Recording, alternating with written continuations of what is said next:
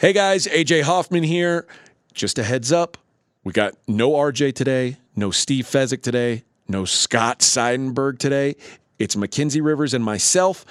The regular pod is going to be recorded tomorrow. RJ and I are going to do a college football extravaganza, but we didn't want to leave you wondering on a Tuesday. So here's what we did.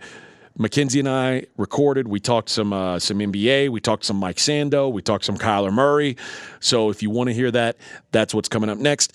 And RJ and I will be doing some college football tomorrow, and that'll be up on your podcast player for Thursday morning. So enjoy.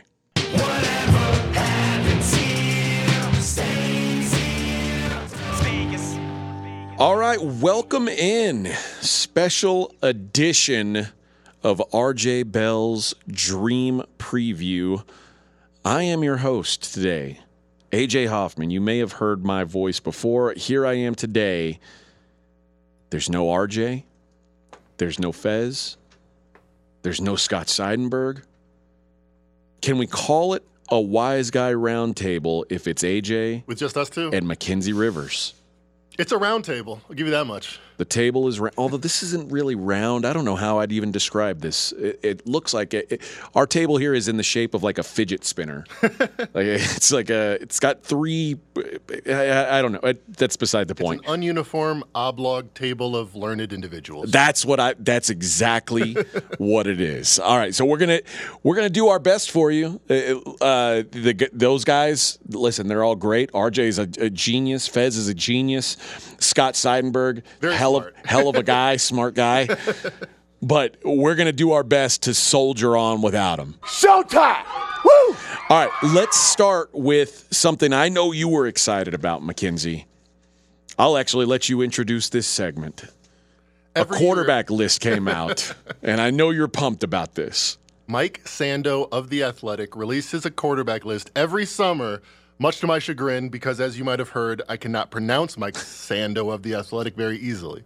Well, he released his list once again, and here's what I wanted to do, and he's got 5 tiers. I feel like his tiering system isn't ideal, and I get that it's like it's a voting system and all this, but I feel like tier 1, the elite, is probably too big. And the rest of the tiers need to be divided up a little bit differently, because you can't, in my mind, say that and Mike Sando's list had 6 guys listed as tier 1. And the first 3 guys in tier 2 are Matt Stafford, Russell Wilson, and Deshaun Watson, who at their best are all pretty damn good. Like, you could make an argument these guys should be in the same tier as Justin Herbert and Joe Burrow. And honestly, if they were, I don't think anybody would have batted an eye. But when you talk about elite, I don't think the move is saying, you know what, let's extend the elite tier. Right. So I think instead you trim the elite tier and you say Aaron Rodgers, Patrick Mahomes, Tom Brady, Josh Allen. This is the top tier of quarterbacks in the league. I like that better than the top. I shouldn't say. I mean, I like Justin Herbert and Joe Burrow. I think you could make an argument for them being top tier, but I don't think your arguments for them are any better than the arguments for Stafford or Wilson or Watson would be. So instead of extending it, I think you make those 4 guys top tier. And tier 2 becomes Justin Herbert, Joe Burrow, Matt Stafford, Russell Wilson, Deshaun Watson, Lamar Jackson. Does anybody feel like they don't belong in that group? Not to me, no. And then when you go to tier 3, and by the way, all of these guys, save 1, are in tier 2 per his list. On my imaginary list, they're now tier 3. Dak Prescott, Derek Carr, Kyler Murray, Matt Ryan, Kirk Cousins becomes tier 3. The idea that Matt Ryan and Russell Wilson are on the same tier it just bothers me. Or Matt Stafford and Russell Wilson. Or Matt Stafford and Matt Ryan. It feels like with career trajectory and things like that, it's hard for me to say Matt Ryan belongs in the same discussion with Matt Stafford and Russell Wilson at this point. No doubt. The top of the Tier 2 list, you could all easily make an argument that they're one of the best quarterbacks in the league, could be Tier 1. That's Herbert, Burrow, Stafford. Nobody's making that argument for Matt Ryan. They might be arguing that he should be Tier 2. He's right behind those guys. But nobody is saying he's at the top 4 level. And I think that's why the line between 2 and 3 is it's a pretty good place to put it. And you can argue whether Lamar should be in Tier 2 or 3 with my system. But I'm still, the guy won an MVP 2 years ago. Like I'm still giving him that benefit of the doubt. But Dak Prescott, Derek Carr, Kyler Murray, Matt Ryan, Kirk Cousins, nobody's arguing that those guys should be on the 1 line. No. So it makes sense. Tier 4, and all of these guys are in Tier 3 on Sando's list. My Tier 4 is Garoppolo, Tannehill, Mac Jones, Baker Mayfield, Jalen Hurts, Carson Wentz. Now, he has 3 more guys in his Tier 3, Goff, Lawrence, and Winston. I could make an argument for Winston going into Tier 4, but my Tier 5 is all of those guys. Goff, Lawrence, Winston, and everybody below them. Fields, Tua, Davis Mills, Zach Wilson, Trey Lance, Daniel Jones, Mariota, Darnold, Trubisky, Locke, and Smith, Geno Smith. I'd probably argue that there should be a Tier 6 for me that consists of only Sam Darnold, Drew Lock, and Geno Smith, and Zach Wilson. I think those 4 guys, to me, are the clear bottom 4. They belong in a league of their own. Davis Mills is surprising to me. He's at 27, and Mike Sando's list is 35 guys. And you might say, well, there's 32 teams. Yep, he's got 2 guys from the Panthers listed, Baker and Darnold, 2 guys from the 49ers listed, Garoppolo and Trey Lance, and 2 guys from the Seahawks, Drew Lock and Geno Smith, who are 34 and 35. Davis Mills, 27th out of 35. Ahead of Zach Wilson, Trey Lance, Daniel Jones, Marcus Mariota, Mitch Trubisky. Davis Mills had, I know RJ loves the guy. Like he sees something I just don't see. And well, Belichick was going to draft him, you know. I know. And then he didn't. Got another guy.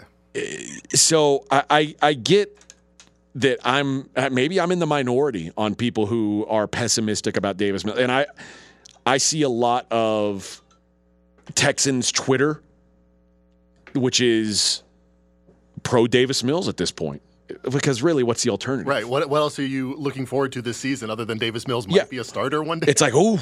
And now I will say this: Davis Mills, week 18 and week 16 were 2 of the 3 best games he played all season, and both of them came against good teams.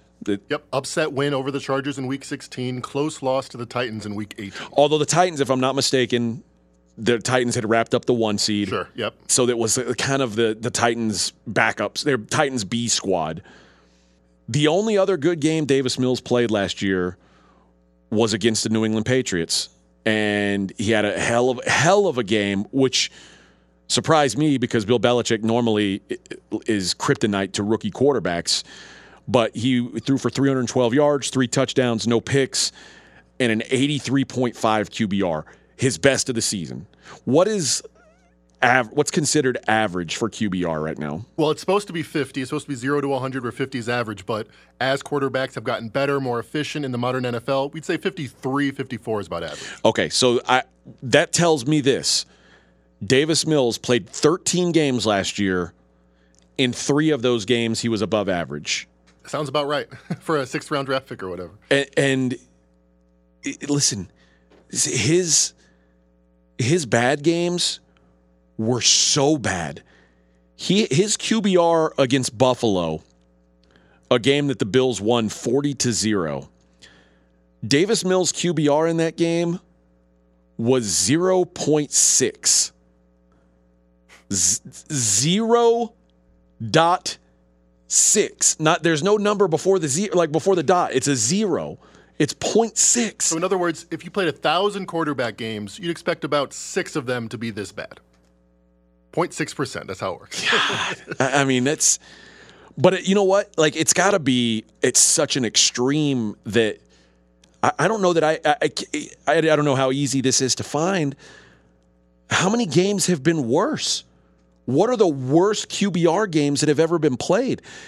And like, if you think back to last year, like, and I know like it's easy to say, well, you could have a 0 QBR game, which I guess technically you could.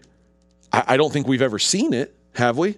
Not that I can recall. I'm getting the super sheet ready. I don't think there's going to be many underneath 0.6 QBR, but I'll tell you in a second. Because I think back to Josh Allen's game against New England last year in the playoffs that was, I'd make an argument, one of the best quarterbacking performances I've ever seen. 6 touchdowns, 0 punts. Yeah, I mean, the Bills' offense was just phenomenal in this game. His QBR in that game was 98.5. I'd love to know how, like, what game was better than that? Like, so if that's on a 0 to 100 scale, there's going to be very few 0.0s and very few 100s. But I'd love to know, like, when you say you expect 6 of those games out of 1,000, I don't know if I expect 6 that are that bad. I don't know if, like, by that theory, there'd be 15 games out of 1,000 that would be better than what Josh Allen did, and I'd argue there won't be 15 games better than that 98.5 game that Josh Allen had. So the extremes being what they are, like, Davis Mills showed that he could be really, really bad to a level that we've hardly ever seen in the history of the NFL. And his good games were pretty good. They weren't total garbage. He had one game better than 80 in QBR. So starting in the 2018 season, there's been 2,172 quarterback games that we have tracked. Okay. 4 of them had less QBR, had a worse QBR than Davis Mills 0.6. God, who were they? Who were those names? Let's see. I've got to hear this because I mean this is a who's who. So Justin Fields last year. Oh, so Davis Mills wasn't even the worst 0. last year. What was Justin Fields? He was 0.0. 8 for 38. They lost by 35 in Week 7 of last year. Okay. And then there was also Week 17. Was that Daniel Jones or was he hurt? 1 sec. He had a 0? Mike Glennon, 2021, Week 17. The neck.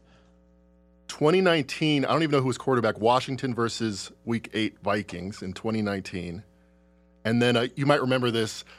Hilton for the Broncos, famous quarterback for the Broncos, mostly a receiver, but he was a quarterback one day, Kendall Hilton. Those were the 4 worst. So you're telling me 3 of the 5 worst QBR games in the history of the NFL happened last season? I'm sorry, our super sheet starts in 2018. So that's why 2,100 games that we've been tracking, 3 of the worst ones were last year. Okay.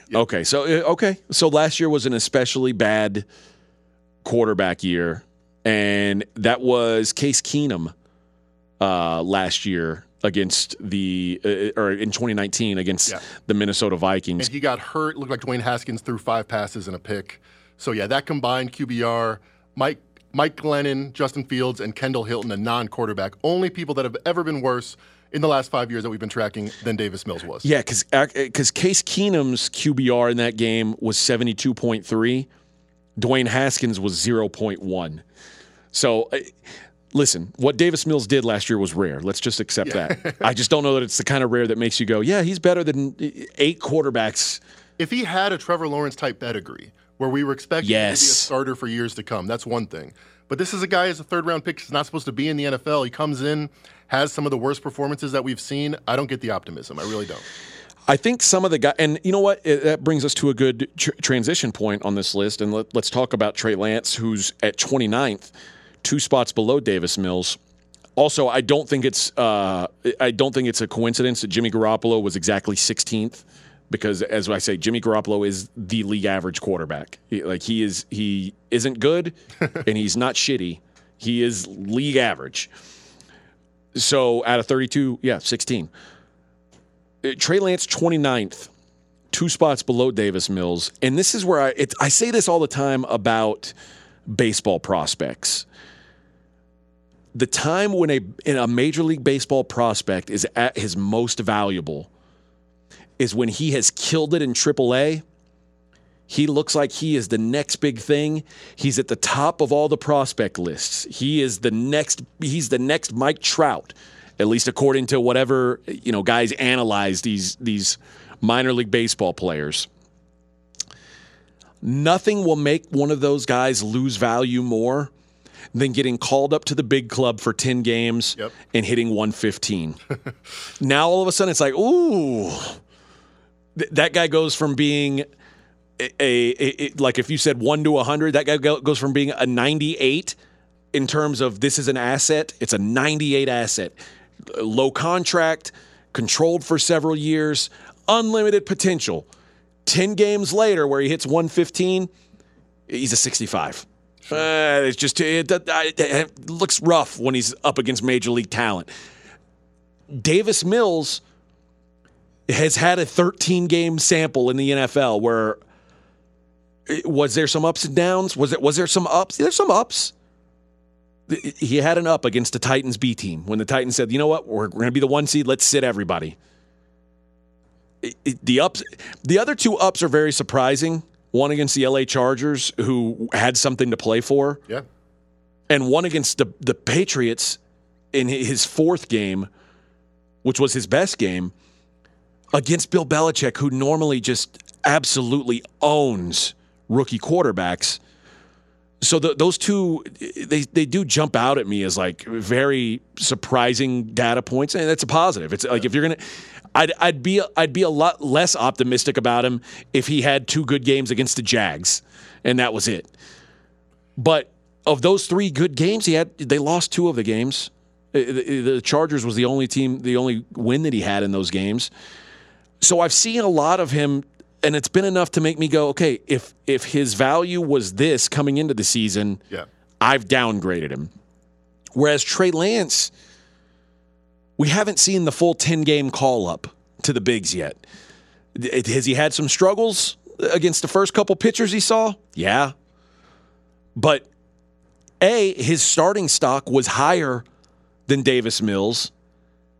And, B, we haven't seen him look bad against enough guys for me to say, yep, Davis Mills is definitively better now. I don't see that. I know you're as high as anybody on Trey Lance. No doubt. But this has to be surprising to you that there's more optimism about Davis Mills than Trey Lance. One of his 2 starts in the NFL, Trey Lance, was against Davis Mills, and I think if you were watching on that day, you might not have come away saying Trey Lance is all that, but you weren't thinking, is Trey Lance better than Davis Mills? I mean, Texans had 7 points. Mills threw only for $160 despite throwing 33 times. 49ers scored 23 points. Lance, 300 yards of total offense and 3 touchdowns. Just significantly better. Now, Mills' 2 good data points is enough for me to think he should be the starter, is enough to get rid of, who's that guy they had? Get rid of Tyrod Taylor and say, Mills is the starter coming into the season. Great. But I don't put him above these guys with pedigree like Lance and Lawrence. And you might say Lance doesn't have that pedigree, only played a couple games in FCS 1. There's a reason why he went number 3. He has the raw potential that Mills never displayed, not in college, not in his first year. Well, I will say this for Davis Mills, and we've talked about this with Quinn Ewers and Arch Manning. Davis Mills was the number 1 high school quarterback in the country. That's pedigree. The year he came out. So it's not like Davis Mills was at one point. There was somebody who said, you know what, Davis Mills is going to be great. Nothing about him in college told me that he was going to be great. And in fact, I think the reason he got drafted where he did was because he was such a top-level prospect coming in to college, because he didn't do anything at Stanford that made you go, oh, yeah, this guy's the next big thing. It's not like he was Andrew Luck, who took Stanford from a disaster football program to actually winning football games. That wasn't what Davis Mills did. But I think people said, okay, well, there's the same potential we saw when he was coming out of high school. You can still see glimpses of that. So I guess, and at some point, those measurables account for something. You know who else has a lot of measurables? Daniel Jones. Yes. And Daniel Jones, and I guess it's difficult in one way. I should say Daniel Jones, number 30, 3 spots behind Davis Mills. Yeah, so in a way, it's difficult to say, okay, well, if you compare Trey Lance and Davis Mills, that's not really fair in a head-to-head matchup, because the 49ers non-QB roster compared to the Texans is night and day. The Texans probably have the worst roster in the NFL. The 49ers non-QB roster is top 5 in the NFL. So it's not apples to apples. But if you're going to say, well, you can't remove the team from the player, which for a list like this I kind of agree with, then you have to say, listen, Daniel Jones has had some of the worst NFL head coaching imaginable. Does that mean he sucks at football? Right. I don't know. Like, has he lived up to expectations? Certainly not. But I know I give him a lot better chance to succeed this year, given his natural tools and having a coach that seems like he actually deserves a job as an NFL head coach, and a guy who is, a quarterback whisperer who turned Josh Allen into Josh Allen. I'll give Daniel Jones the benefit of the doubt there. And I'm not saying Daniel Jones should be, 20th on the list either. I'm just saying it seems shocking that Davis Mills is getting so much love when other guys aren't. I think we should talk about how this list has been made to kind of show why this disparity that we think is kind of wrong might be the case. So the Athletic Mike Sando, easy for me to say, polled 35 veteran quarterbacks, assistants, team personnel, executives, and he said, of these 35 quarterbacks, rank them tier 1 to tier 5. So I think the trajectory of how good these people might be can be influencing, because you might say Davis Mills, tier 3 quarterback. Daniel Jones, I don't know, tier 4 quarterback. And they end up averaging those rankings. So it's not, I think this guy's this good. I think this guy's is in this tier. So the fact that Davis Mills has had a lot of optimism makes him slightly more appreciated in this tier system by these, collection of voters than Daniel Jones. But I think if you asked one person who's better, Daniel Jones or Davis Mills, I think a lot of people, maybe more than 50%, would say, I'll take Daniel Jones and see what I got with Brian Daboll taking over. I'm certainly in that group. The two guys that I would argue, and moving back towards the top of the list, the two guys I would argue were probably toughest to rank on this list for a multitude of reasons, came in at 9 and 10. Yep. Deshaun Watson and Lamar Jackson. And Deshaun is an interesting case because we haven't seen him play. Yep. It's been a year now. Last we saw, he had a really good statistical year that earned his team exactly 4 wins. Deshaun is one of the most confusing guys in the league to me, because I always say, if you're an elite quarterback, it's almost impossible for your team to be terrible. I think you can be an elite quarterback and your team is so bad that you miss out on the playoffs here and there. You can't get your team over the hump. Aaron Rodgers last year with Mike McCarthy, 8-7-1. So better than average, but not a playoff. Yes. That's the extreme rare case for good quarterback. But I think if you are elite, it's almost impossible to lose 75% of your games. I don't know what would have to go wrong. And that's why I think, literally that is what kept Matt Stafford out of the elite quarterback conversation forever. Yeah.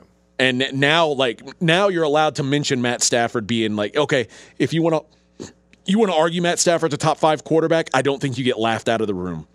If you tried to argue that 2 years ago, no one would accept the argument. How many people did you hear talking about Hall of Fame with Matt Stafford before last 0. year? Now he's a lock. Now he's 100%. It's a given now. Obviously he's great. Look what he's done. Right. Look at his numbers. The numbers don't lie. And mind you, nothing changes your perception when it comes to the Hall of Fame and really as a quarterback more than a Super Bowl ring. Nothing can. If you are a B tier player, you're almost automatically A if you win a Super Bowl. If you're a C tier player, you're a B tier player now, or you're at least the answer to a trivia question. You're Trent Dilfer, or you're Brad Johnson. You're one of these guys. But if you are a really good player, but no one wants to call you great because you haven't won, and then you win a Super Bowl, people have to call you great. Yeah. There's nothing about Eli Manning that screams Hall of Fame. Other than 2 Super Bowl rings. He was 500 as a quarterback for his career. But is there any doubt that he's going to be a Hall of Famer? Mario Manningham. David Tyree, or what's his name? David Tyree, Victor Cruz, those guys saved them. I mean, those catches, those two catches, yeah, in the Super Bowl is why he's a Hall of Famer. But yeah, that's what that changes everything. And so I get that aspect of it for Stafford, but Stafford put up a bunch of numbers for a long time, and I think he was always a pretty top, like I say, top tier should be pretty small, so I won't say that, but he was the second tier. Yeah. And I think now people will reasonably hear that argument because he got with a team that he could actually do something with. But if until Deshaun does that, and this is his chance to do it because Cleveland is a very good roster. I talked about the 49ers being a top 5 non-QB roster. I think the Browns are in that discussion. So if he gets with this team and can't get them to the playoffs, I think you have to have real questions about what Deshaun is as a quarterback. Is he a stat piler? Is he a guy who just puts up a bunch of numbers and is never going to do anything? Or he takes that step and we go, yep, this is what Deshaun Watson could have been, like Matt Stafford. This is what he could have been. His team was so bad they were holding him back. Here it is now. But I do understand why there's questions about him, and that's not even to do with the legal stuff, because I don't think that got taken into account here. I don't think. Well, who knows with these executives and coaches how much they were thinking, but I don't think so either. I think this is about the question marks if we haven't seen him play in a year. So just to put a point on how good he was when the Texans only won 4 games, he was 12th in QBR, all right. He was number 2 in PFF. So the guys that are saying, we don't care what happens on the stat sheet, we don't care about the box score, we're looking at every throw and trying to grade it and every run. He was the second best quarterback, only behind Aaron Rodgers, the last time we saw him on the field. Fantastic. I covered him that season. Guy's incredible. The team lost damn near every game. I mean, it's. Do you think it's easier maybe to put up, immaculate stats when you don't have any pressure to win? I've always thought that. Listen, and the fact is, a lot of the stats he put up came when they were down 30 points, and it didn't matter. Sure. So, and it's funny, I'd love to, I guess you have a way to do that, to sort out garbage time, right? Sure, yeah. Yeah, so let's do that. Let's see where he was. And while you're doing that, I'll talk about the guy who came in 10th on the list, Lamar Jackson. And Lamar Jackson may be the most polarizing quarterback in the NFL. Like, there are people who think Lamar Jackson isn't even a good quarterback, much less a great one. And then there are people who will say, he won the MVP 2 years ago. How can he not be great? There is a viral quote going around right now from an anonymous defensive coordinator. Yep. And as RJ said, he said with Deshaun Watson being able to face your accuser, it's real easy to say this kind of stuff when you don't have to put your name to it. But here's the current defensive coordinator, who shall remain nameless, said about Lamar Jackson. If he has to pass to win the game, they ain't winning the game.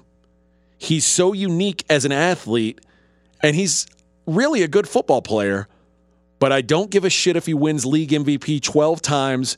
I don't think he'll ever be a 1 as a quarterback. He'll be a 1 as a football player, but not as a quarterback.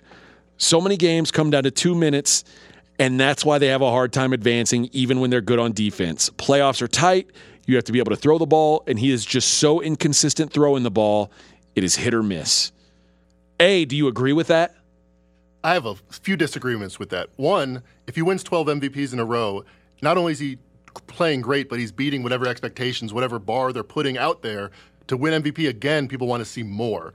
The second thing is, the last time we saw him play, he was down by 25 against the Colts, came back and win. He was down by double digits against the Chiefs, came back and win. I'm not saying I predicted it. I'm not saying I saw it. But the last time I saw him down and he needed to throw, he did better than I expected. So I feel like that's kind of just thrown out the window, thrown out people's expectations. But there's not that many data points we get when you're down in the fourth quarter. The last couple that we've seen from Jackson, he's been better than expected. RJ has said this, and I agree with it completely. If Lamar Jackson is above average as a passer, he becomes a top-tier quarterback. Agree. Because Aaron Rodgers can't grow what Lamar Jackson's got. Tom Brady can't grow what Lamar Jackson's got. Even Josh Allen, who, Josh Allen's probably, maybe Jalen Hurts. I'm trying to think of who the second best running quarterback in the league is. Even Josh Allen can't be Lamar Jackson with his legs. Josh Allen's a great runner. He can't be Lamar Jackson. He can't turn into that. So if Lamar Jackson can get to where he's not a negative throwing the football, he automatically becomes great because the rest of his game is so unique and rare. I don't know. I don't like saying he can be a one football player but not a one quarterback. The guy's a quarterback. And whether this isn't 1984 where quarterback has only played one way. Think about what that's saying. It's like, I know, me, the assistant coach or whatever, I know what a quarterback is. Lamar Jackson might succeed doing what he's doing, but he'll never be what I define a quarterback to be.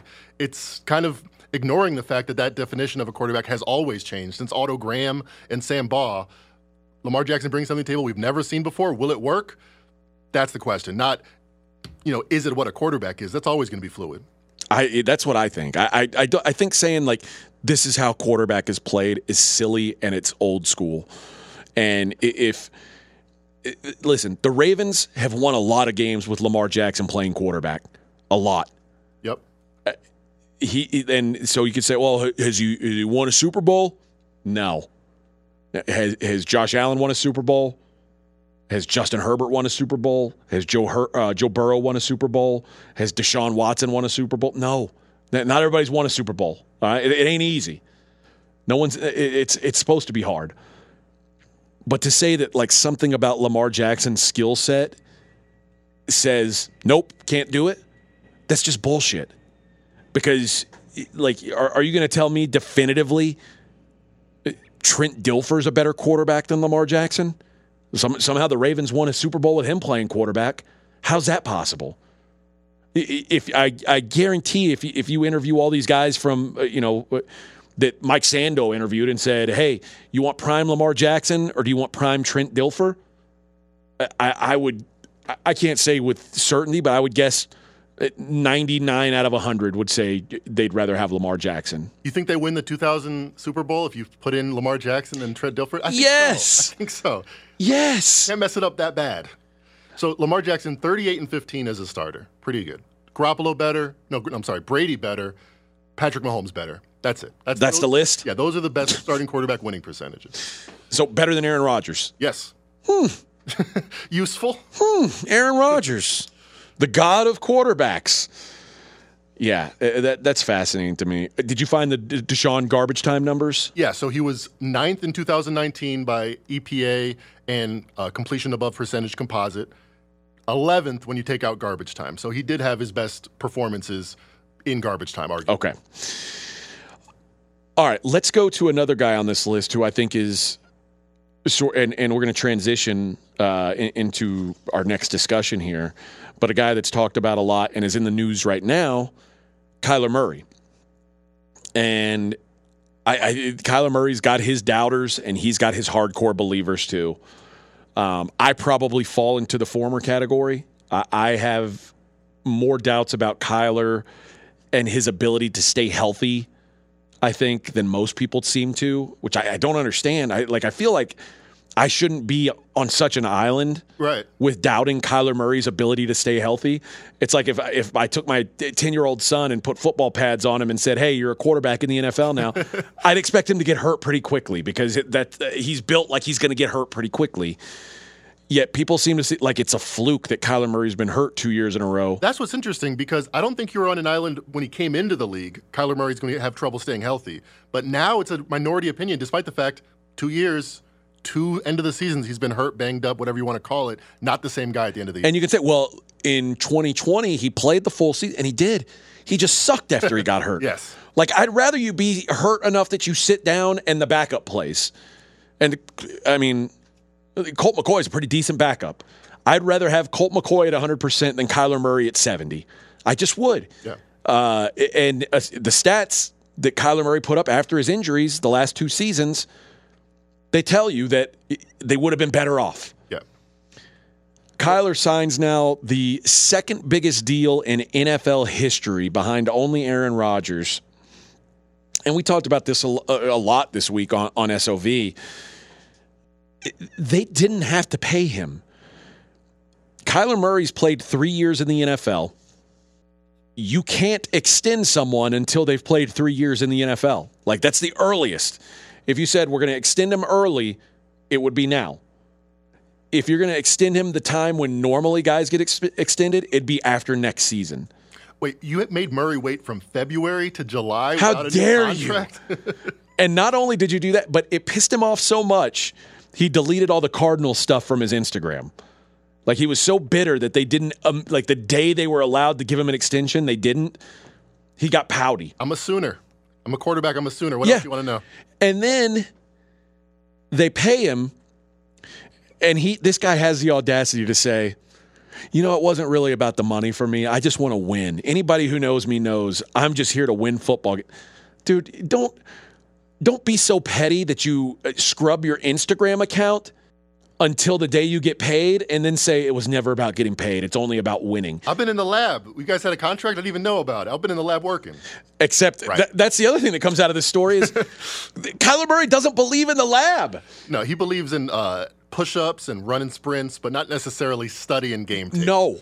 Kyler Murray believes in his brain's ability to process things on a different level than normal human quarterbacks can, which this is the most fascinating thing to me. This quote,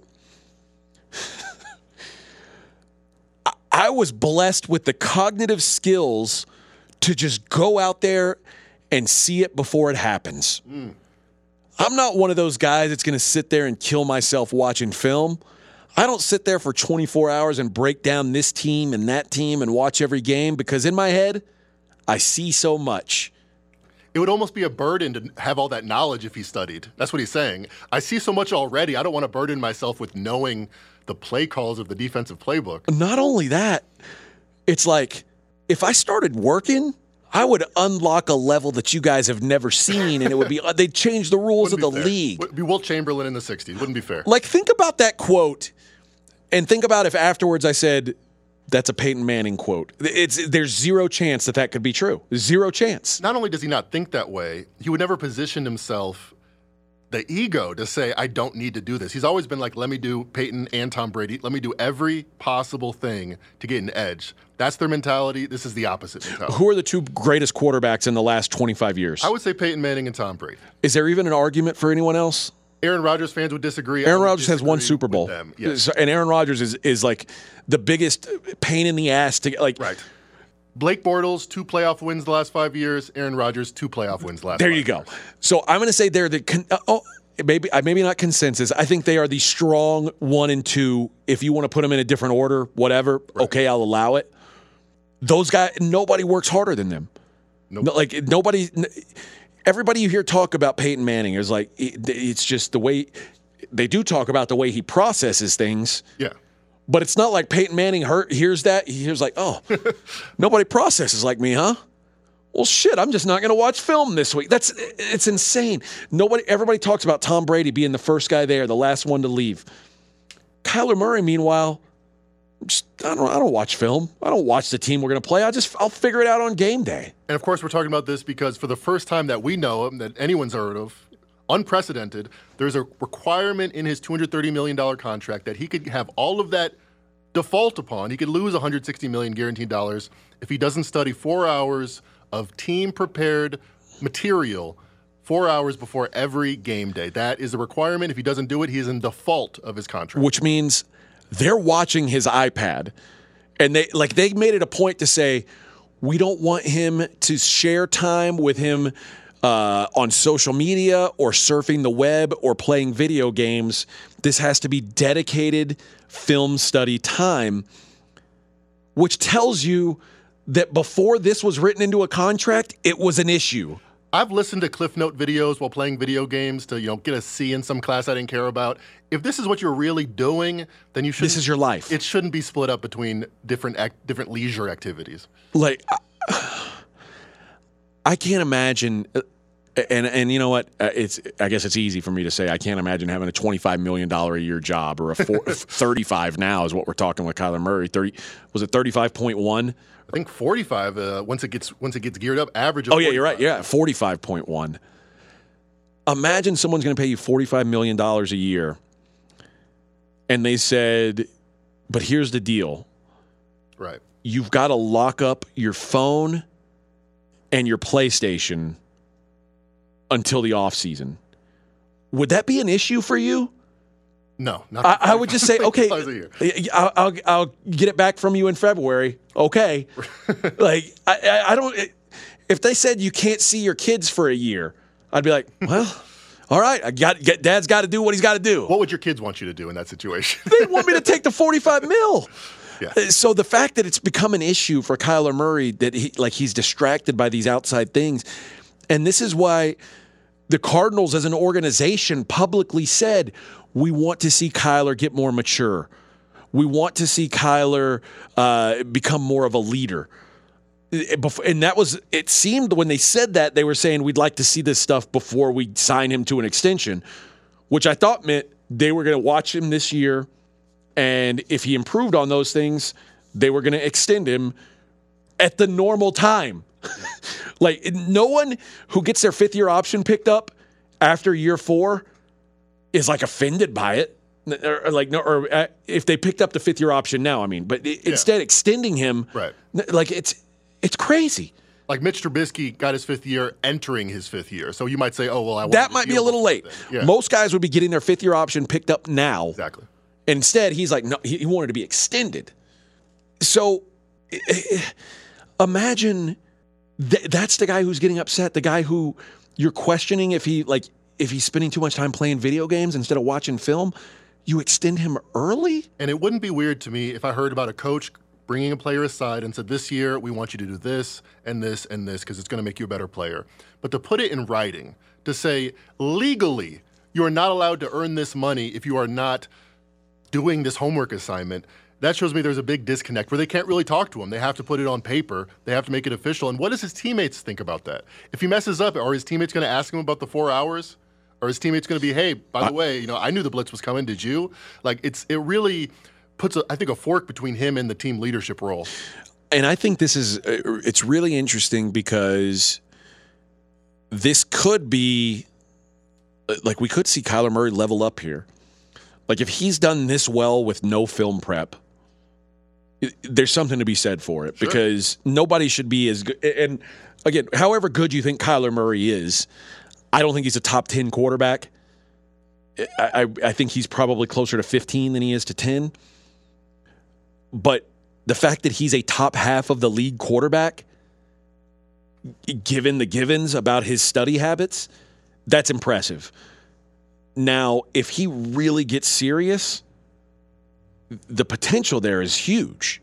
I mean, this could really be a game changer. Like, he could become one of the best quarterbacks in the league if that's the truth, that he hasn't been working the way you expect quarterbacks to work. And RJ was talking about maybe you have to extend a guy like this because personality-wise, he's just not going to function when he has this pressure on him and you're not rewarding him for what he thinks he's deserved. Maybe this is the way to treat the millennial athlete. Maybe with this little, carrot and stick kind of mentality, this feels, maybe he will step up. But it's shocking. It's unlike anything we've seen before. It feels like the worst possible way to reward behavior. It seems like it would do the opposite. Where now I'm studying out of obligation rather than to perfect my craft. But you're right. I mean, the guys that are 23, 24 years old are a different breed than what I am at 42. They're certainly a different breed than the NFL owners whose average age is like 65 or 70. So that's got to be a difficult pill to swallow. And, I heard that Kingsbury was excited to extend Kyler, which makes sense. They're the match made in heaven. Like, those two guys are built for each other. As one succeeds, the other will, or as one fails, the other will. I think that you're going to have a hard time finding a quarterback who's married to their coach in the same way, like that their success hinges on each other as much. Yeah. Like if Kingsbury said, I'm going to draw up the perfect quarterback for what I do, he'd pick Kyler Murray. And if Kyler Murray said, I'm going to find the perfect coach for my skill set, he'd find Kingsbury. I want to be in shotgun. I want a bunch of wide receivers wide out, so my height is less of a disadvantage. So they're perfect for each other. So Kingsbury's excited about the extension. Steve Keim's excited about the extension, the GM, because he drafted Josh Rosen, had to throw him out the window after a year, and put all his eggs in the Kyler basket. So, of course, he wants it to work. The guy who was hesitant the owner, Bidwell. I don't think it's a coincidence that this is the old, rich guy owner who probably, he thinks hard work is the way to earn things, and not it's not the squeaky wheel that gets the grease. It's the wheel that gets us there. That gets the. And it was probably really difficult for him to swallow that this is the way we're going to have to handle this, because I can't imagine he wanted to reward the behavior that Kyler had shown. But you're right. That may we may be setting the bar. The bar may be reset. And I think the bar's been reset by the contracts for Kyler and Deshaun Watson. I mean, we talked about this on SOV last week. The days of a $30 million quarterback are going to be gone. You're either going to have a $45 million guy that you think is elite, top tier, or you're going to have a rookie on a rookie deal. Because having anything in the middle is a waste of time and money. Because if it's pay $45 million or pay $8 million, and the guys who are making anywhere in between don't really have a chance to win the Super Bowl, what's the point of paying those guys? You pay the guys who can win you a Super Bowl, or you pay the guys who you think will turn into the guy who can win you the Super Bowl. Anything else is a waste. And that's the guys like Jimmy Garoppolo. We talked about him being middle. Perfect example. That's Kirk Cousins. Kirk Cousins, who looks like he's not a bad quarterback, but can he win you a Super Bowl? I don't know. Okay, that's like the middle of the road. Those guys are going to go away. It's going to be dinosaurs, because you'd rather have a new $10 million rookie every year than have a $30 million guy who probably can't win you the Super Bowl, but is going to win you 9 or 10 games. So in the modern era, and we define that as 2012 and on, after the big changes from the 2011 CBA, here's the guys that have won Super Bowl. Joe Flacco, rookie deal. Russell Wilson, rookie deal. Tom Brady, greatest of all time. Peyton Manning, maybe top 3 greatest of all time. Tom Brady again. Nick Foles and Carson Wentz, whoever you want to say was the quarterback, rookie deal. Brady, Mahomes, who was on a rookie deal. Brady, and then the big free agent signing, Matthew Stafford. Those are the guys that are winning quarterbacks. Top paid guys that are going to make the Hall of Fame, and rookie quarterbacks. Well, we talked about this. No quarterback in history has done it, making 15% of his team's salary cap. Next year, there's going to be like 9 guys. Yes. Now, I shouldn't say next, not the upcoming season, but the year after, because a lot of these the salary cap implications don't kick in until next year, or until after next year. Sure. But in 2024, you're going to have a lot of those guys. And Patrick Mahomes is one of those guys this year. Yep. So if you were to say you can't win the Super Bowl if your quarterback takes up 15% of the cap, you can mark the Chiefs off the list. So here, 3 quarterbacks make more than 15%. Kirk Cousins, Patrick Mahomes taking 17%, and Ryan Tannehill taking almost 20% of the cap. All those guys are going to make the playoffs. Really hard for them to build a team that can win a Super Bowl with that kind of think about it. Why do you think Tyreek Hill gets traded? Right. Was Tyreek Hill not good at football anymore? All 5-time All-Pro. Like, there's no way the Chiefs said, you know what will make our football team better? Trading Tyreek Hill. This is the exact same thing that happened in Seattle with Russell Wilson. Yep. The Seahawks won their Super Bowl when Russ was on a rookie deal because they had the unquestioned best roster in the league besides quarterback. Yep. They had the best defense in the league. They had a top 5 running back in the league. They had a great offensive line. And they had a quarterback who was making like $20 an hour. Then Russell Wilson got paid like a top 5 quarterback. And I'm not saying he didn't deserve to be. He did. But the downside of that is now our safeties are coming up. Now our cornerbacks are coming up. Now our linebackers are coming up. How do we pay these guys? Well, the answer is you don't. Right. Those guys they all go their separate ways, and your team diminishes. And unless that quarterback is getting better and better and better, there's no way that those paths don't intersect at some point. You know what I mean? Like your team goes down, your quarterback. It's like, and then at the end of it, the quarterback looks at it and is like, they're like, well, how come you couldn't win? You got paid like a top 5 quarterback, and it's like, well, roster around me is no good. Yeah, if I'm Kirk Cousins. Yeah, get your money, bro. I got no problem with can't blame you. $40 million a year.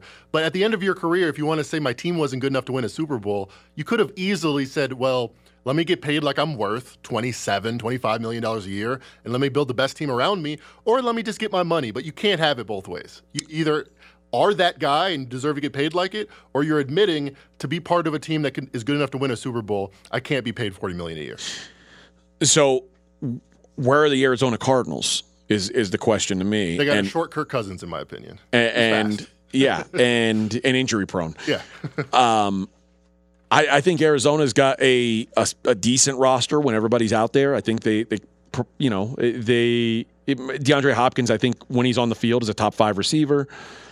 They've got some things in place. They haven't proven to be a Super Bowl winning roster. And think about it. Russell Wilson didn't get paid until after he won the Super Bowl. Yep. So their window was a little bit bigger because they won that Super Bowl and then they paid him, and then you got a couple years for it to kick in. Whereas with Kyler Murray, like, to me, the only way going forward, and this year doesn't matter as much. Like I said, it's only really punitive starting next year. The year after this coming year. I guess the way you word it is tough, but that's when it starts to get punitive. That's when, if Kyler Murray isn't significantly better than he's been so far, even, the Cardinals can't win. Yeah. So Cardinals rookie year weren't expected to do much, 5.5 win total. All right. He was rookie of the year, 7.5 the next year. Last year was 8.5. Expected to win 8.5 games out of 17. This year, 8.5. I feel like we've reached the plateau. This is how Kyler Murray's better than expected. He's going to be a starter in the league for years. We didn't know that. But is there another level? That's the question. It's hard to win a Super Bowl with this. I mean, they're supposed to win 8.5 games. I don't know how they get much better than that. Yeah, man. And the no-show in the playoff game against the Rams doesn't make me confident going forward about that team. Like, you talk about it, hell, we just talked about people questioning Lamar Jackson. Can he win a playoff game like that? Right. I can tell you the way Kyler Murray played in the playoff games, it's literally impossible to win a playoff game doing what Kyler Murray did. And Murray and Kingsbury, both, the way they finish seasons, it seems like a team that could they win more than 8.5 games? Sure. Are they going to have any playoff success? It seems unlikely.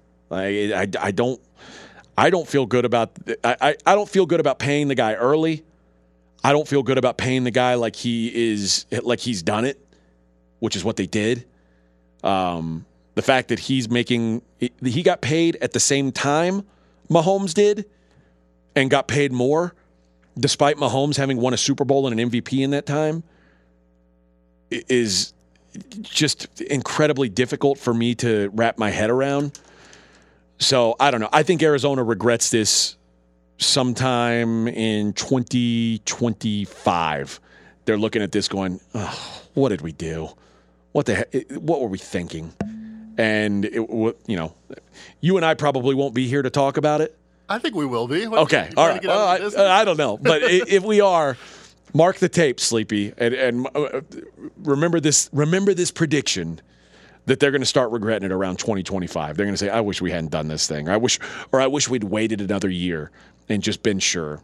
Because from the Instagram stuff to the iPad rule to him saying it was never about the money, all of these things are things that I don't want my quarterback to say or do. Like, they're all things that I'm like, ugh, he's a child. Sure. He's a child. And but again, there's people who, and I think Lamar Jackson has handled his stuff about the most classy way that could be expected. And not only did he not get paid early, he's now where he's not gotten paid late either. And he's handled it better than Kyler, who they paid as soon as they could. Yeah. So the Ravens have different goals than the Cardinals, and my uncle, do they? Like, on paper, do they have different goals? I think so. I mean, this is something my uncle said. My cousin Kyle's repeated it. About every year, there's 5 or 6 franchises that want to win the Super Bowl, and every other team, every other GM is just trying to keep their jobs. The Ravens have won the Super Bowl. They've won 2. They want to get back there. I feel like Steve Keim, Cliff Kingsbury, they'll be really happy if they can be in the league for 10 years, if they can just keep their jobs. I feel like that's the difference. Maybe you're right. And boy, it's a sad reality. It would be, yeah. If I'm a Cardinals fan and I hear that, I'm like, let me get a new owner. Let me get a new GM. I want to be one of the teams with grand aspirations. I don't want to make the playoffs. If Kyler Murray finishes out this contract, he would be the longest tenured quarterback that the Cardinals have had since they moved to Arizona in 1988. So you passed Jake Plummer, Jake the Snake. Yeah, Jake Plummer, 6 years is the longest any quarterback played for Arizona since for the Cardinals since they moved to Arizona. Longer than Kurt Warner, longer than Carson Palmer. Like, it's these teams that are just desperate to have a guy that they can put on the front of their media guide, that they can put on their season ticket email and say, hey, come see our guy. This is our guy. And I think they're so desperate to have that they're willing to pay this premium for Kyler Murray, for a guy who hasn't earned it, because the alternative is taking another swing. Yeah. And it might be Josh Rosen again. And has there ever been a GM with 3 number 1 overall picks or 3 top 10 quarterback selections? No. Because if you get 2 and they both fail, usually you get a new guy to pick the 3rd one. You're gone. And if you look at Steve Keim's track record of number 1 overall pick or his first round picks, most of them don't play their second contract in Arizona. Like, so Kyler Murray was massively, massively important to Steve Keim. So I guess that's what it boils down to. But all right, let's transition now to some NBA talk. And the big story in the NBA this week, the big story in the NBA since I guess feels like since the season in it has been Kevin Durant. The latest in that saga is the Boston Celtics jumping into the mix. The Boston Celtics have engaged in talks with the Nets, and there's apparently been an offer and a counteroffer. If you believe what you read, what's reported, the offer was Jaylen Brown, Derek White, and multiple first-round picks for Kevin Durant. The Nets said no, which it surprises me a little that the Nets said no. But because I don't think you're going to get a better offer than that. I don't think they will, no. Then the counteroffer is, okay, we will take Jaylen Brown and Marcus Smart plus a couple draft picks. Celtics say no. Marcus Smart had a great season. I don't believe Marcus Smart is like a great player. I think he's a good player who had a really good season. He's the defensive player of the year. I'm not taking anything away from it. First guard since Gary Payton, is that right? 1996, yep. That's impressive. But Marcus Smart is not like some irreplaceable piece. If you're willing to give up Jaylen Brown, the difference between Derek White and Marcus Smart can't be the holdup on a deal. Because Jaylen Brown's, he's the deal. Yeah. And we'll get to whether or not Jaylen Brown for Kevin Durant makes sense in a minute. I don't like letting that gap between Derek White and Marcus Smart be the sticking point, because I've said before, I think it's a repetitive piece. Yeah. And you saw it in the playoffs. When Marcus Smart came off the floor, what'd you put out on the floor? Another defensive-minded point guard who doesn't really help you much on offense, which is exactly what Marcus Smart is. Like, Marcus Smart is shiny Derek White. Yeah, he's a little bit better on offense, but he's not good. He's a little bit better on defense. That's why he's Defensive Player of the Year. But Derek White is perfectly serviceable as a defensive guard. Derek White's probably one of the 10 best defensive guards in the league. Yeah. So the drop-off defensively wouldn't be much. The drop-off on offense wouldn't be much. You also brought in a point guard that is your new offensive point guard. Like Malcolm Brogdon, you've made that deal. He's your your offense from the backcourt. Yep. This feels like maybe it's just an inevitability that it happens eventually anyway, and they're haggling over draft picks. Here's why I think it's inevitable at this point. You can't, if you're the Celtics, throw Jaylen Brown's name out there again and not trade him. You can't. His name got thrown out when they wanted to get Jimmy Butler. Yep. His name got thrown out when they wanted to get Kawhi Leonard. You said Anthony Davis? Yes, very, very expressly. If it wasn't for Anthony Davis saying, I don't want to play in Boston, I think they make that trade. I mean, that's what all the reports said. Jaylen Brown has got to feel unloved. Let's make there's no bones about this. if Jaylen Brown isn't on the Celtics, they're non-competitive in that finals against the Warriors. He literally kept them in the series. Jaylen Brown was the best player on the Celtics in the NBA Finals.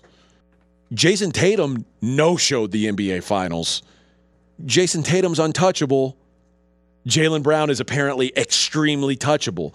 If I'm Jaylen Brown, I'm really frustrated by all this. And he tweeted SMH as soon as the news hit the wire that the Celtics had offered him up again. Now, that helps us transition to, should the Celtics want this anyway? Jaylen Brown's under contract for 2 more years. Kevin Durant's under contract for the next 4. I think for the next 2 years, Kevin Durant's a better player than Jaylen Brown. For the next 4 years, probably not. I think in year 3 and 4, that's probably where the lines intersect, and Kevin Durant's downward slope meets Jaylen Brown's. I don't know that the Celtics have the option of Jaylen Brown beyond 2 more years, because if I'm Jaylen Brown, I'm not re-signing with the Celtics. Yeah, and even before this news, it was reported that Brown will test free agency in 2024. I feel like it went from, maybe some chance that he'll leave till he'll probably leave. That's why I agree with you. I think this deal is inevitability. You don't dangle this name out there again, knowing that he's going to be a free agent in 2 years, unless you're really committed to trying to move him. So let's talk about who gives them a better chance. And I'll ask it to you in a couple hypothetical ways. If you swap out Kevin Durant for Jaylen Brown this year, do the Celtics beat the Warriors in the finals? I think so. Not 100% sure, but I think that would put them over the top. What's the difference for you from a player rating standpoint between Kevin Durant and Jaylen Brown? Brown worth about 3 points, Durant worth about 6 points. It's not exactly apples to apples when you change teams, but yeah, about a 3-point difference from Kevin Durant upgrade. And how many wins over the course of a year does that add up to? Does it work that way like it does in the NFL? Yeah, sure. I mean, I would just project that a 6 better than average team, 6 points better than average, wins about 60 games, whereas if you're 3 points better than average, you're winning about 50 games. Okay, so I mean, and again, it's not apples to apples because it's not one guy who's worth. It's not saying Kevin Durant's worth 10 wins more than Jaylen Brown, but he's going to add a couple wins to the docket. Right. And if those wins come in the playoffs, all the better.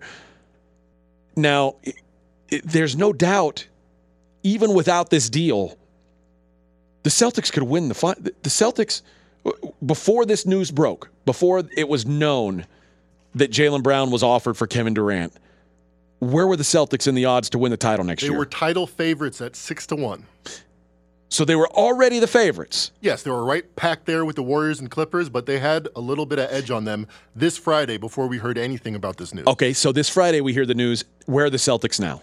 They're number 1. They're now 5-1. So they've been upgraded. They're now, significantly ahead of the Warriors at 6-1, Clippers at 7-1. And mind you, all of that upgrade, and you tell me if you think differently, is all on speculation that they might get Kevin Durant. 100%. But we know if they don't, they're still on paper the best team entering the league this season. Yep, highest win total, number 1 favorite. So here's the question. Is it worth it?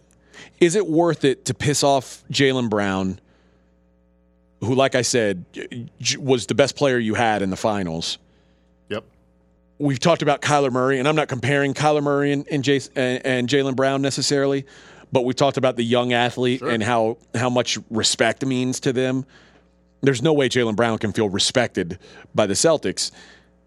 Does that mean? And I don't think Jaylen Brown does this. I don't think he's that kind of a guy.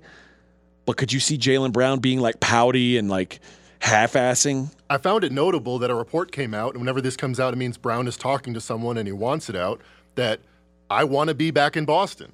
So he's not going to loaf. I mean, he might not be happy about this news, but he wants to be a Celtic. He wants to try to achieve what they couldn't achieve last year. Do you think that this move, if it doesn't happen, if they can't trade for Kevin Durant, do you think this hurts the Celtics for the foreseeable future? No doubt. I think the chances that they would re-sign Brown in 2 years in 2024 went from 60% to 20%. I really think it's that extreme when, like you said, it's not the first time he's been dangled out there. I feel like he wants to go to Brooklyn or some destination where he can be the guy and feel like he has the backing of ownership and management. Yeah, and I don't like Jaylen Brown, and to be quite honest, neither does Jason Tatum. Neither one of those guys strikes me as a guy who would ever be like, I got to go somewhere I can be the number one. I don't think either of those guys really care about being the number one. They both strike me as guys who want to win, which I respect about both of them. I like Jaylen Brown, the player. I think he's got like his intangibles. He seems like a kind of guy I'd want on my team. He seems like a dog. I like that. I think we know Kevin Durant's not necessarily that. I mean, the pattern of behavior by Kevin Durant says he sees things a little differently. He's more of an artist. He wants to win. I'm not saying KD doesn't want to win. He does. Yeah. But KD wants to win to add to his resume. Right. He doesn't want to win but to say that he's won. He could or to be the best. Easily won multiple more championships, we would think, if he would have stayed on the Warriors. He wanted something else. Clearly. So here's the question I've got for you, and this is, I guess, a tough one. If you're the Celtics, would you have just stood pat, kept Jaylen Brown? We were talking, what are the chances Jason Tatum, if he doesn't win the championship, and he didn't, if he ever gets back there and win it? And we were like, probably less than 50%. That's why I do this deal. I don't want to be good enough to win a championship. I want to be good enough where even if something goes wrong or one or two things goes wrong, I can still realistically get to the finals and win a championship. So because even though it's short term, I'm the Celtics. I have 17 championships in the bank. I don't need to be a good team. I want to be a great team. I do make this deal if I'm the Celtics. Here's the thing. Jason Tatum and Jaylen Brown is the big two, is the top two guys. You can make an argument that they are probably, like, if you power rated all the top two players on every championship team for the last 30 years, they're probably pretty low on the list. Yeah. Kevin Durant and Jason Tatum would be very high on the list. Yes. Very high. It probably wouldn't be Kevin Durant, Steph Curry high. It's not going to be LeBron, Dwayne Wade high. It's not going to be Shaq, Kobe high, but it's pretty damn high. Kawhi Leonard and Pascal Siakam or Dirk Nowitzki and Jason Terry. Exactly. And it's certainly better than Jason Tatum and Jaylen Brown. Yeah. Your window shortens, but your chances in the near term are wildly great. And we talked, RJ made this point, and I think it's sort of similar about KD if he were to go to the Warriors. Yeah. The Warriors' future would be bleak.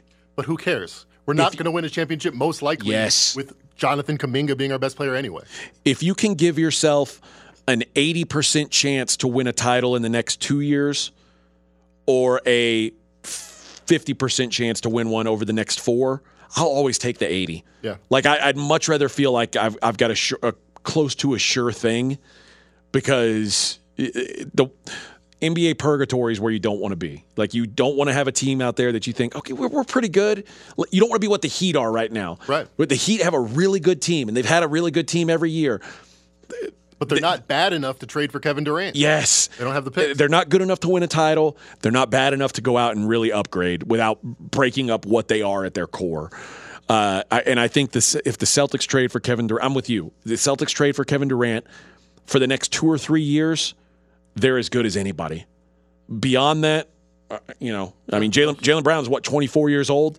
Yeah. If you assume, and let's just give benefit of the doubt, Jaylen Brown re-signs with the Celtics, and you get 5 more years of him at the end of this deal, there's no guarantee that Jason Tatum and Jaylen Brown are good enough to win a championship. James Harden's been better than Jaylen Brown his whole career, or maybe not now, but you know what I mean. Yeah. He was never good enough to win a championship. Yeah. So, that's a good example of where the better player doesn't always do it. I think that if now that they've done it, though, you've got to push hard. You certainly can't let the gap between Marcus Smart and Derek White be the difference here. Right, because there's too many interchangeable parts. I feel like maybe if Kevin Durant doesn't want this to happen, it won't happen. But if both teams and the player wants it to happen, you can add in draft picks. You can say Robert Williams instead of Smart if that's what you're into, or maybe Williams and Smart equals Brown and White. I don't think that happens. I don't think Williams and Smart equals Brown. Fair enough. I think that the Nets are saying we want an A side. Like they said early on we want a 25-year-old All-Star or younger. That's Jaylen Brown. That's why I think it's going to happen, because who else is going to offer a 25-year-old All-Star? Nobody. Nobody else has it in him. Yep. So and here's what I do also. If I'm the Nets, if I get Jaylen Brown, I show the love. I extend him. I give him the max deal. I say, hey, this is your team now, bro. We're building around you. I don't think Jaylen Brown's good enough to be the best player on a title team, but that's what I tell him, and I start to build my roster to have room for someone to play with Jaylen Brown who can get you over the top. And the truth is, Kyrie Irving and Jaylen Brown would be a pretty good 1-2 if they played together this year. Yeah, they'd be a pretty good 1-2. Jaylen Brown, Kyrie Irving, and Ben Simmons could be a really, really good 1-2-3 if Ben Simmons returns to form somehow. So, and again, I don't think those latter two guys are guys you want to attach yourself to long term. But even for 1 year, the Nets become viable. You could say, if I said a team with Jaylen Brown, Kyrie Irving, and Ben Simmons was going to they were going to win the East. I don't think it's insane to get your brain there. I don't think so at all. I mean, you look at just backcourts. Chris Paul and Devin Booker, probably the best backcourt in the league. After that, Irving and Brown, I think, is better than Donovan Mitchell and whoever he ends up with, Luka Doncic and Spencer Dinwiddie. I mean, just top tier talent. That'd be a top 3 backcourt in the league. Just those two. I think Steph and Clay are still in the discussion. Definitely in the discussion. Although, I mean, if you had blinders on, you didn't know who Klay Thompson was, and you only saw this year's playoffs, you wouldn't think he's an all-star. You wouldn't think he's, something to write home about. But yeah, legacy-wise, pedigree-wise, probably, okay, so maybe third. Irving and Brown would be behind Thompson and Curry, Paul and Booker. Not too many backcourts better than that. No, I think the Hawks may have worked their way into the conversation, adding DeJounte Murray. But yeah, you're certainly in the elite conversation now. All right, let's do some college football talk. And I think now is a good time for us to give you a deal to help you save some money. This is what we like to do. And listen, we are of the people, if nothing else, right? We're here for you. And we're here for you again. And the offer this week, normally will be football 20. You save 20%, and that's nice. Sounds nice to me. And then RJ, generous, this week was no. Let's go sack 25. Ooh. 25% off anything at pregame.com. One use only. It's good through August 1st. Go to pregame.com, click on Buy Picks, add to any package or subscription to your shopping cart, and boom, you use that coupon code on any package or subscription from your favorite pros at Pregame. You could get the NFL Early Bird Season All Access, guaranteed lowest price ever today. And you can get 25% off of it today using that code SACK25. SACK25. We have an NFL and college football combo from Fezzik and I. You can get that right now. SACK25. You could buy a year-long access to a pro. You want to buy Mackenzie for the next year, get all his NFL this year, get all his NBA next year, get his off-season NBA stuff. Get it now, and you'll get the best deal possible, and you'll get 25% off. SACK25, SACK25. And we've got some guys who killed it in football last year. Greg Shaker was up over 75 units last year. Sure. Hitman was up over 52 units last year. And in fact, there's a contest going right now at pregame.com. Beat the Hitman. You do that, you win free money. $500 to the winner, $500 extra if you can beat Hitman. Not sure if you can. So, and of course, Fezzik, who was up 28.5 units last year. Goodfella, over 50 units. Steven Nover, over 44 units. So, some fantastic options there at pregame. Go check it out. Use that promo code SACK25. 25% off this week. If you just throwing it out there, I didn't sell the UFC this last weekend. I thought there were 2 fights that had value. Guess what? 2-0, baby. 2-0, baby. 2-0, baby. I will have a card this weekend for UFC 277, so be ready for that. Be on the lookout for that. And one of the pros you can get, of course, is our guy Dave Essler, who's got a best bet on the NFL. Let's hear it. I love and I bet Terry McLaurin over 1,000 yards receiving. And it's not often I will take overs with player props, but I think this one is warranted, and here's why. I'm not a Carson Wentz fan, but he's an upgrade over Fitzpatrick, Henke, Keenum, McCoy, and Kyle Allen. That's the list of quarterbacks who've thrown the ball to McLaurin the last 3 years. In 2019, it was Keenum, Haskins, and McCoy, and he still had 919 yards receiving.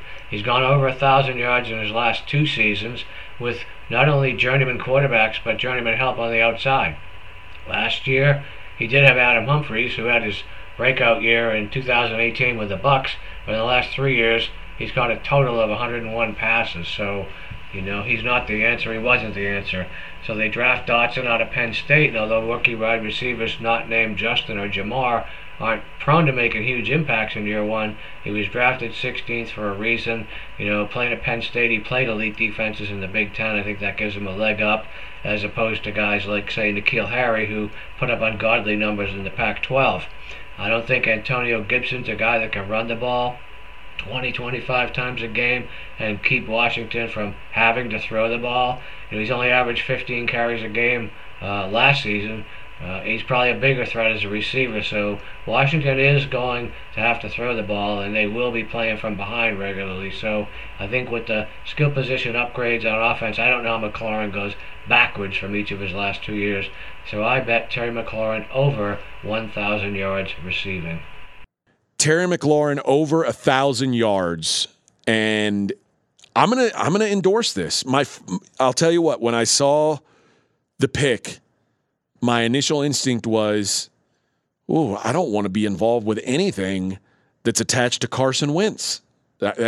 My brain said turn off. But the guy's averaged over 1,000 yards a year. Carson Wentz might be the best quarterback he's played with. Better than Kyle Allen. Better than Henke. So I like this pick. Basically, it feels like it boils down to if he's healthy, this should cash, and he should be happy. He's got his money. I think it's a strong play here by Dave Essler. All right, that is going to be it for our episode here. I know we normally end, with Fezzik, but he's not here. Not here. Hey!